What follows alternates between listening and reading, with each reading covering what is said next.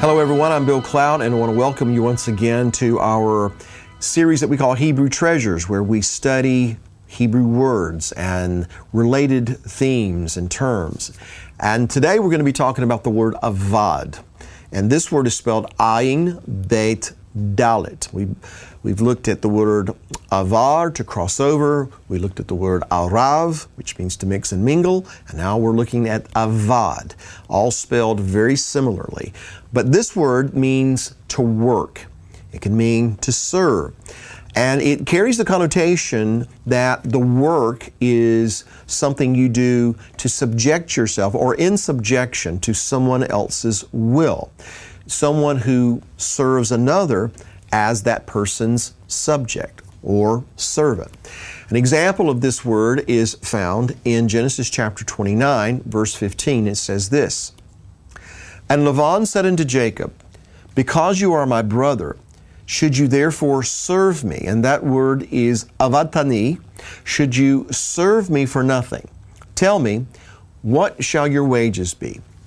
And so then avad is, again, to serve someone, preferably willingly, not someone who's in chains and who's doing it under duress, but someone who would willingly want to serve you.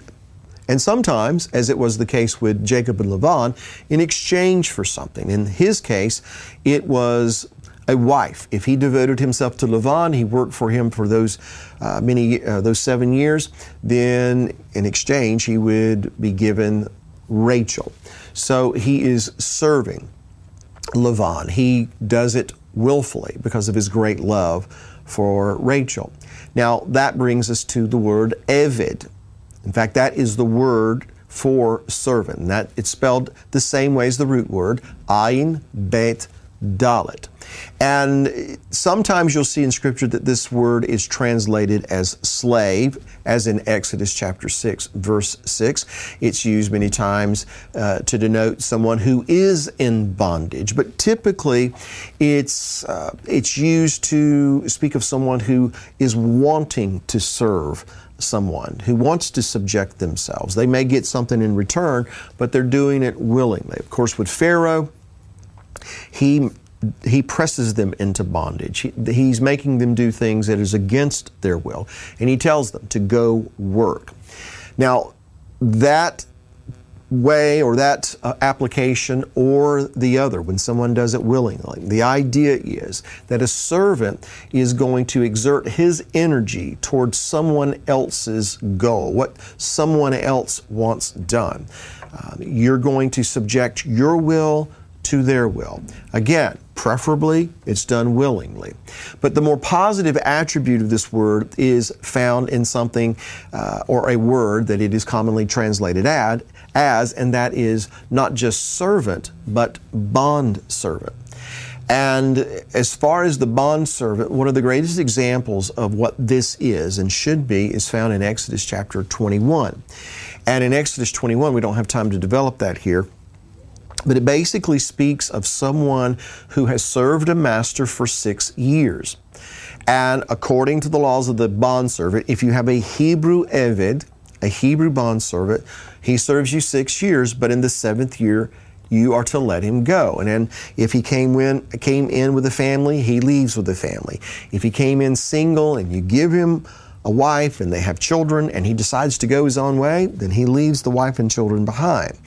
But the real crux of the bondservant issue or concept is, but if that servant plainly says, I love my master, I love my wife, I'm not going to go my own way, then he comes to his master, he's taken before the elders of the community, they take him to the door of his master's house, and with an awl he bores a hole into his ear and attaches him, both literally and figuratively, to his master's doorpost, signifying that this servant, this eved, is becoming part of his house. He's becoming part of his master's house, and not just for another 6 years, but he's actually going to be serving him for the rest of his life or forever. And so a bondservant, an eved, using this term in its most positive connotation, this is someone who's not considered to be a hireling.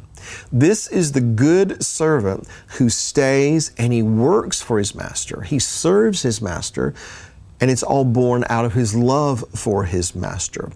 And again, we don't want to really develop this whole teaching here, but the bondservant is a picture of what our master is looking for in his people. He wants our ears to be open, the awl boring a hole in the servant's ear. He wants our ears to be open to hear what he says and then to do what he says. And why?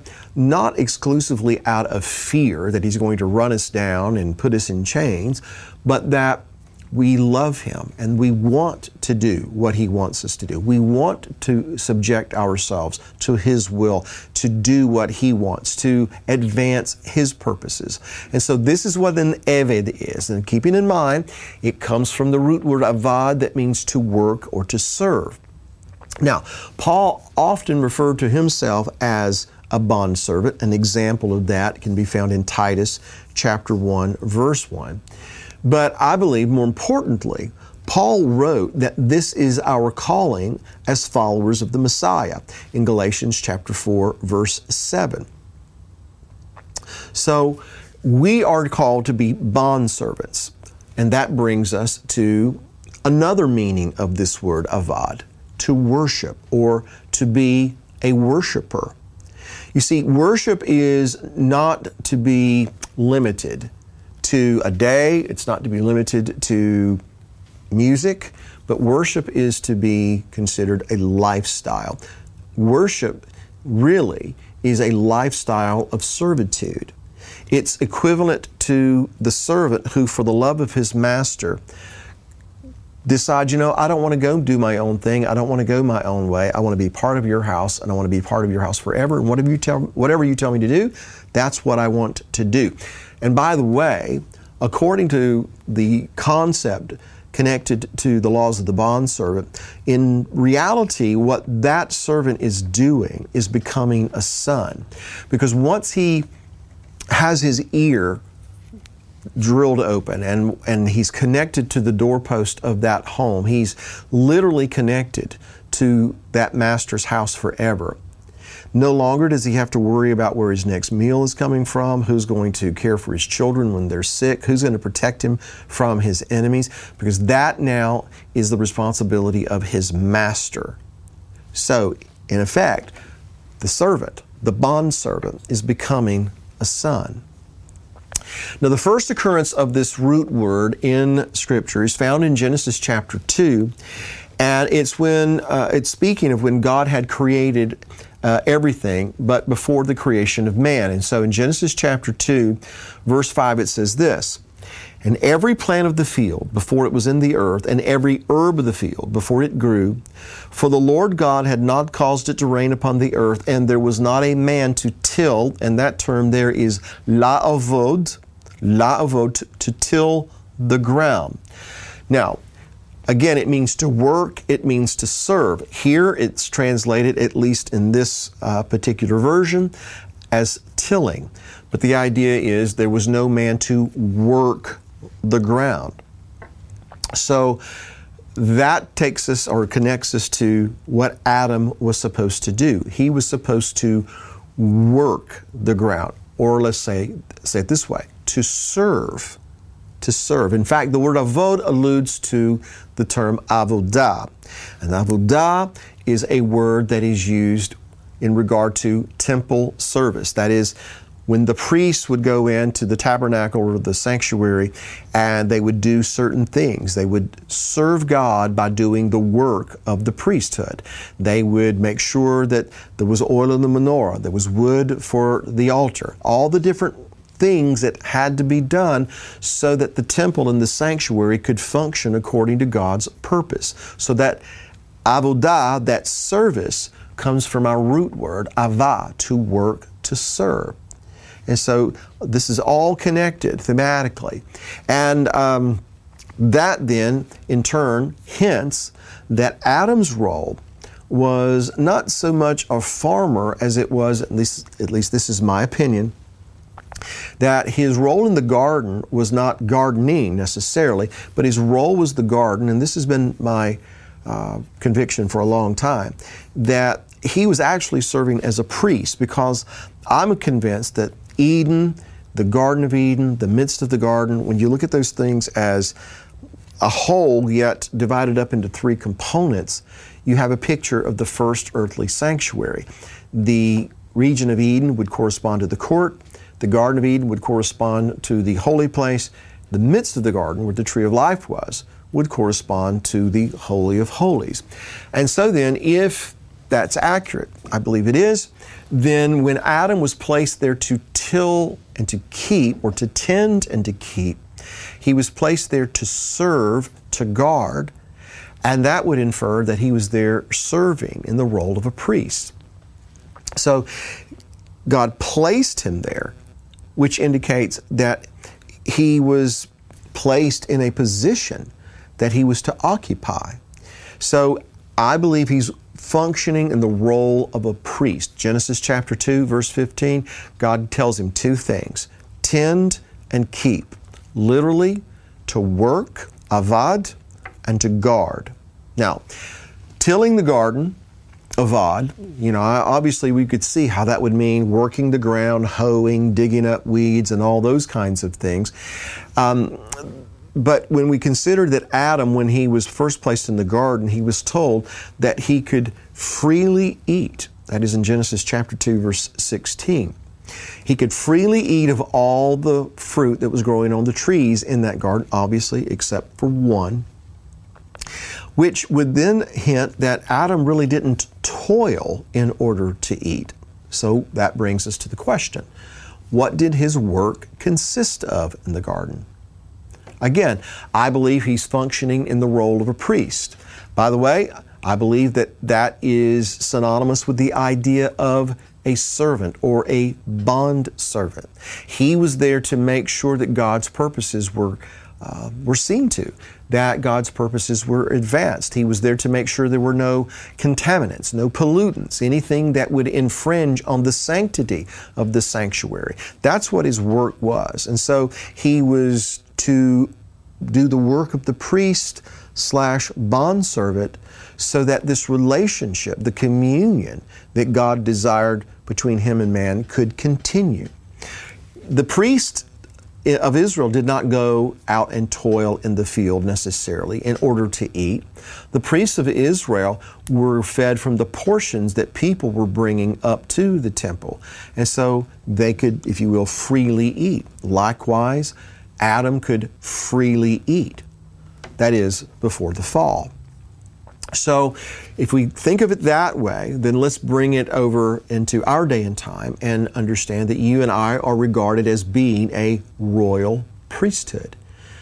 In following the Messiah, we are to be bondservants. We are to subject our will to His will. And why? Not because we fear Him exclusively anyway, but because we love Him. And our job, our role, our work is to make sure that those things that are holy and those things that He deems to be sacred are not polluted, that we don't mix and mingle with other things that would contaminate. We guard these things that are holy, and we do the work of the kingdom in order to advance the kingdom. Our bodies are regarded as being temples of the Holy Spirit, and we are to make sure that the temple is clean. And so we work, we till the ground. This body is made from the dust of the earth. And we do the things that God has told us to do. We don't do the things He says don't do, in order that we might bear good fruit. Now, there's a couple of family words that I want to talk about. And thinking in terms of the priesthood and that we're a royal priesthood and we're all to be bondservants, I think it's very interesting that one of the cognate words with avad is afad, and it's spelled Aleph, Pei, Dalet, afad. And it means to gird or to envelop. Now here's why it's interesting. This is the root word for ephod, and that is Aleph, Pei, Vav, Dalet, ephod, which is the the part of clothing that the high priest wore. He would gird himself with the ephod. He would be enveloped by the ephod. And so it's tied to the idea of the eved, or the bond servant, the one who is in service to God. Another family word is an antonym, and that word is avad, but spelled with an aleph instead of the ayin. Aleph, bet, dalet. Now here's what's interesting about this word. It means to lose a valuable possession. It is also translated as destroy, to perish, to ruin. An example of that is found in Numbers chapter 24. In Psalm 88, verse 11, it's rendered this way.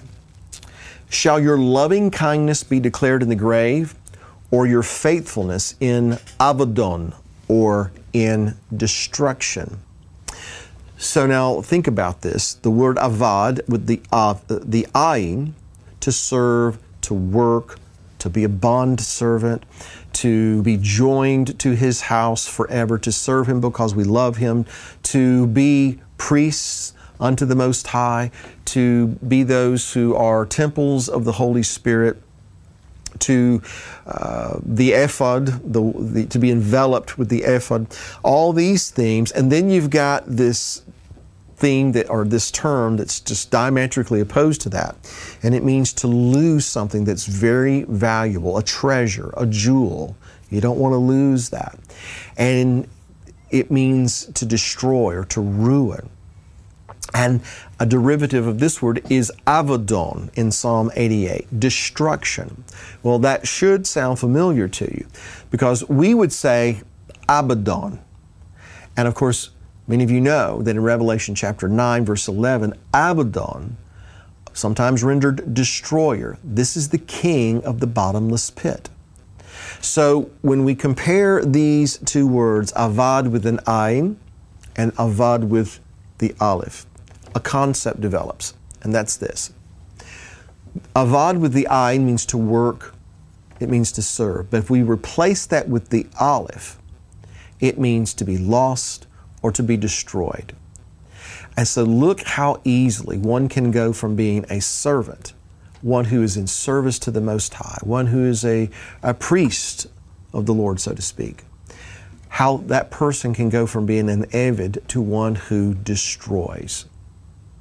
And so we must keep our eye on the Messiah to make sure that doesn't happen. And the letter ayin actually means an eye. We have to keep our eye on the Messiah. We have to be looking unto the author and the finisher of our faith so that we will continue to be faithful servants, that we will be those that are not just serving Him, but are becoming His sons and daughters, so that He is the one who looks after us. He's the one who provides for us. He's the one who protects us, because in appreciation for our servitude, He is taking us into His house. That's what He wanted in the first place. He wanted a relationship, and that's why He placed Adam in the garden to tend it, to do the work, to make sure everything's the way it should be, so that I can come and be with you and commune with you and guard against those things that would come in and infiltrate and contaminate, that would prevent me from coming in and communing with you. Because you see, we are considered His jewels, and He doesn't want to lose any of His valuables. And so we keep our eyeing on the Messiah until the day we hear Him say, "Well done, good and faithful eved servant." And with that, we've come to the end of this segment of our Hebrew Treasures. I hope you enjoyed it. I hope you learned something, and we'll see you next time. Like what you're hearing? Become a Bill Cloud Premium Partner to watch or listen to hundreds of hours of teachings and resources on demand. Go to BillCloud.com/subscribe to start watching today.